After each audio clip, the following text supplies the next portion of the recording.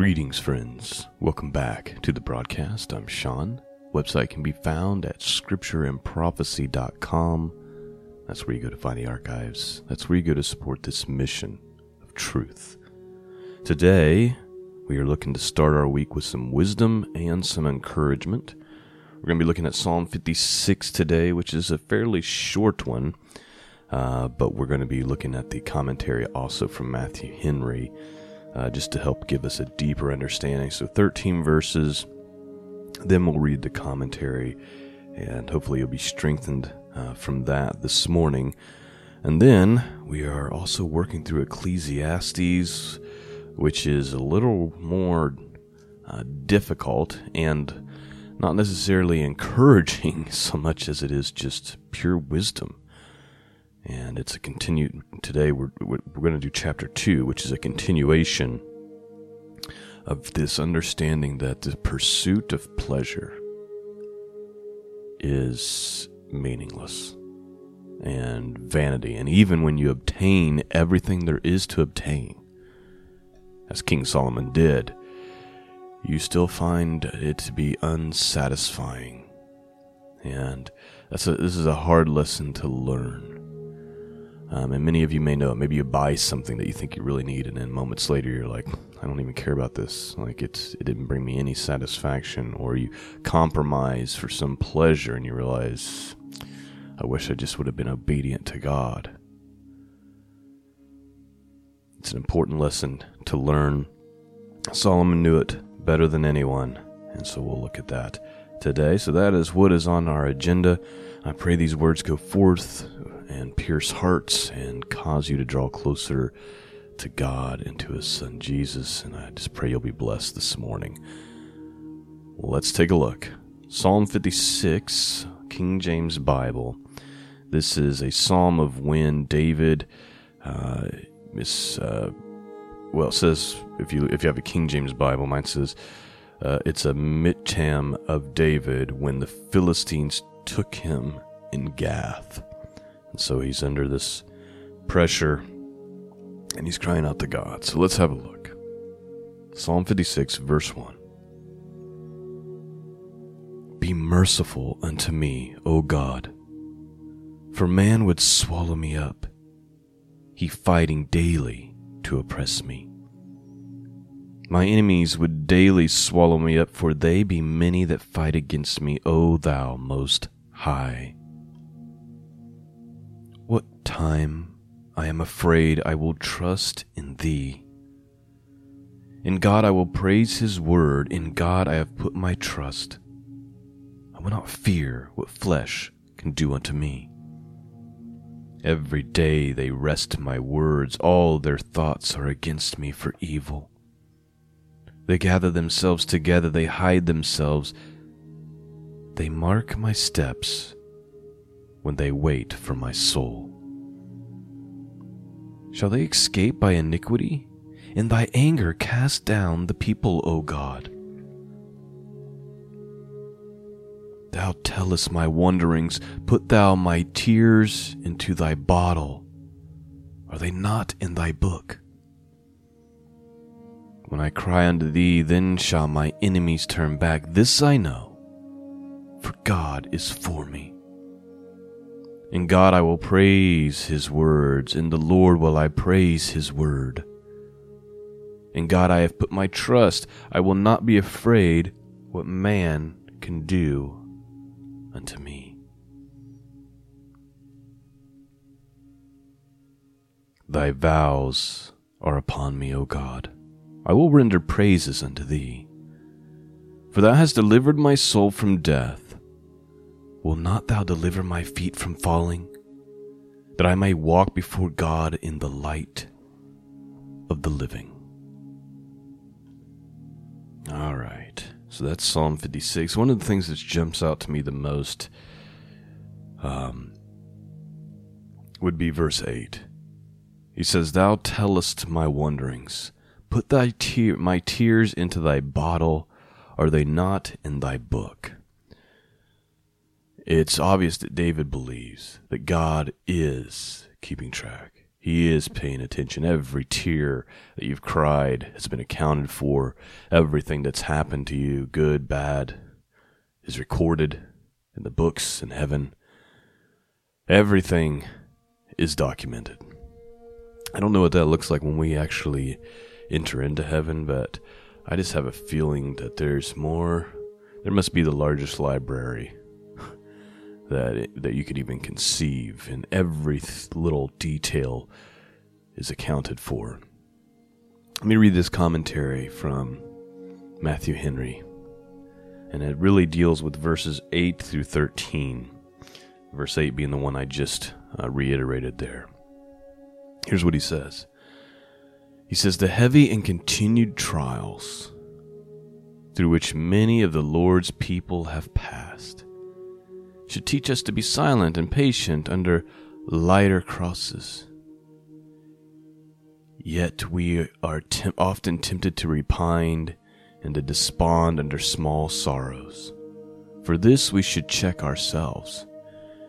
David comforts himself in his distress and fear that God noticed all his grievances and all his griefs. God has a bottle and a book for his people's tears, both the tears of their sins and those of their afflictions. He observes them with tender concern. Every true believer may boldly say, 'The Lord is my helper, and then I will not fear what man shall do unto me, for man has no power but what is given him from above.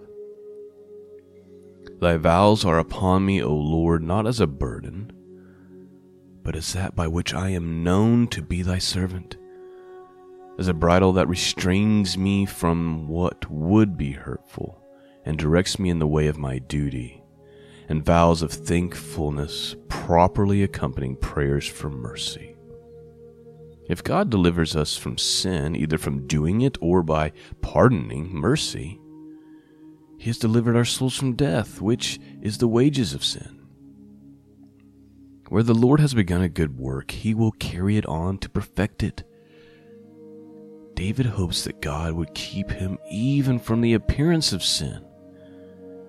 We should aim in all our desires and expectation of deliverance, both from sin and trouble, that we may do the better service to the Lord, that we may serve him without fear. If his grace has delivered our souls from the death of sin, he will bring us to heaven to walk before him forever in light."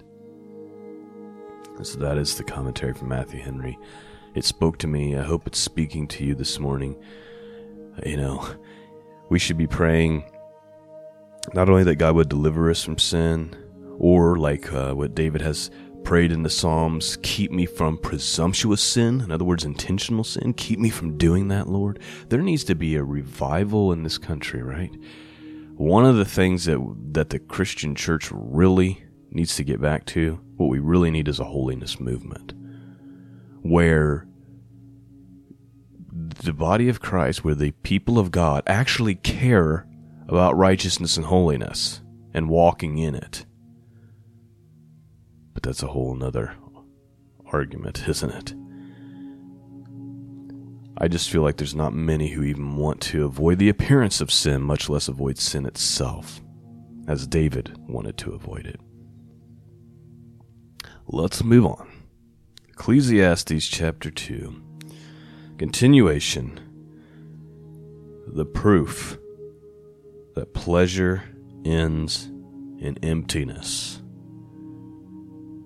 Here's what Solomon had to say about that. I said in my heart, "Go to now, I will prove thee with myrrh. Therefore enjoy pleasure, and behold, this also is vanity. I said of laughter, it is mad, and of myrrh, what doeth it? I sought in my heart to give myself unto wine, yet acquainting mine heart with wisdom, and to lay hold on folly, till I might see what was that good for the sons of men, which they do under the heaven all the days of their life. I made me great works, and I builded me houses, I planted me vineyards. I made me gardens and orchards, and I planted trees in them of all kind of fruits.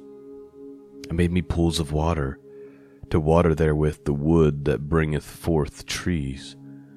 I got me servants and maidens, and had servants born in my house. Also I had great possessions of great and small cattle, above all that were in Jerusalem before me. I gathered me also silver and gold, and peculiar treasures of kings and of provinces. I got me men singers and women singers, and the delights of the sons of men as musical instruments, and that of all sorts. So I was great, and increased more than all that were before me in Jerusalem. Also my wisdom remained with me. And whatsoever my eyes desired, I kept not from them. I withheld not my heart from any joy, for my heart rejoiced in all my labor, and this was my portion of all my labor.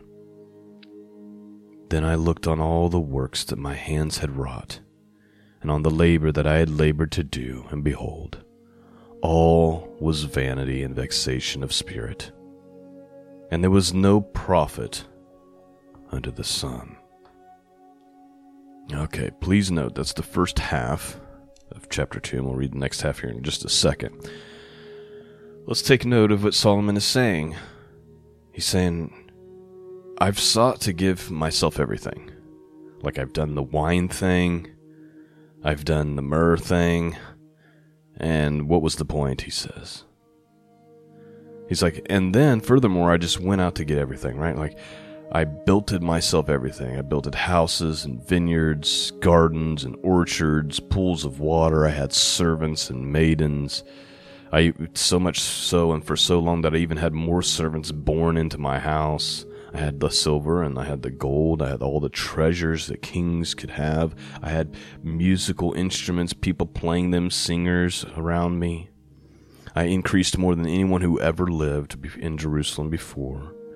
Not only that, I still had my wisdom that was God-given. Anything my eyes saw, he says in verse 10, anything that I found desirable, that I looked upon, I had. I didn't keep any form of pleasure or joy from myself.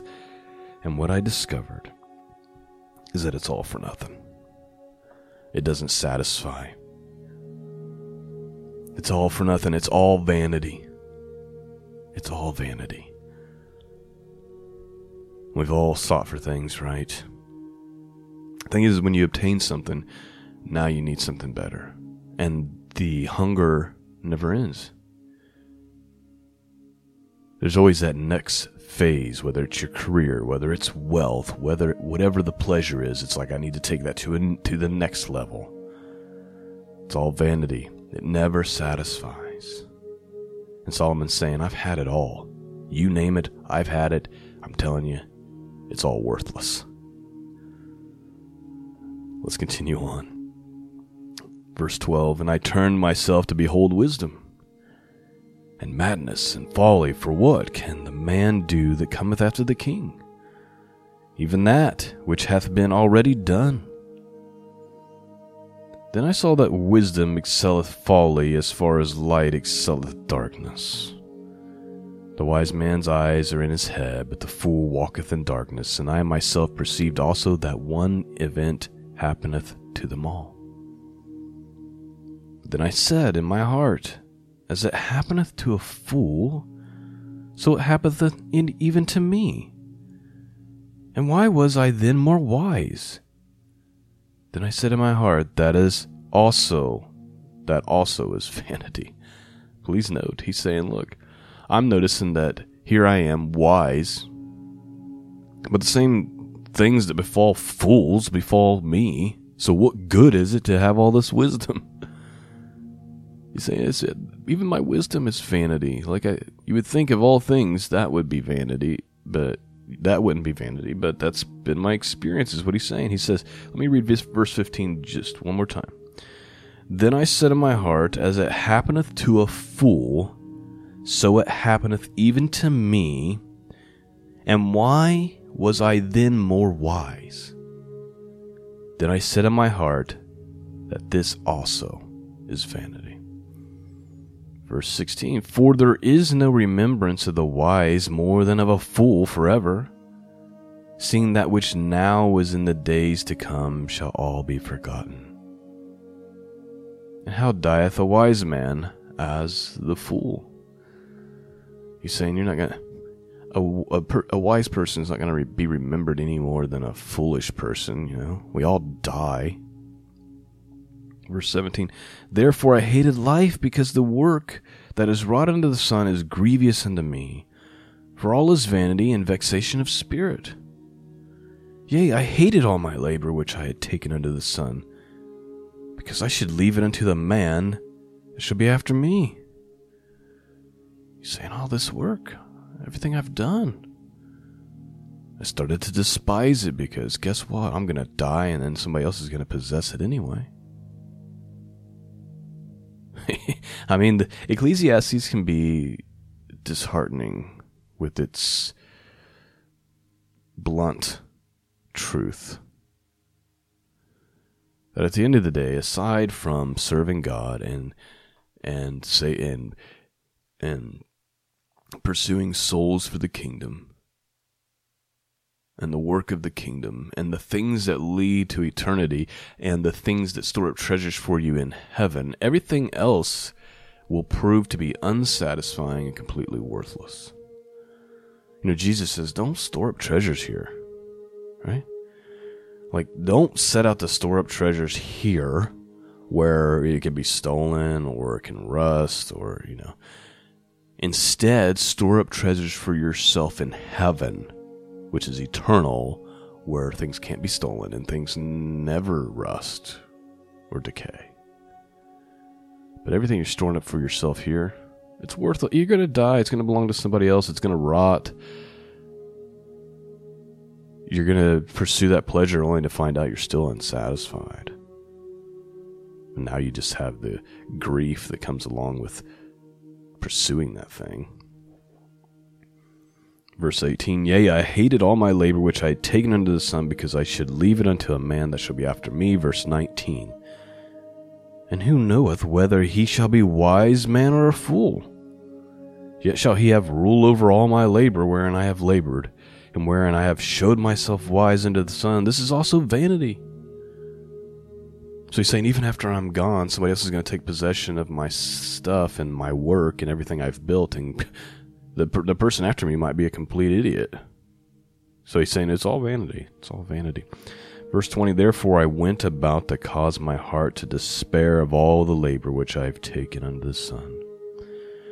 For there is a man whose labor is in wisdom, and in knowledge, and in equity, yet to a man that hath not labored therein shall he leave it for his portion. This also is vanity, and a great evil.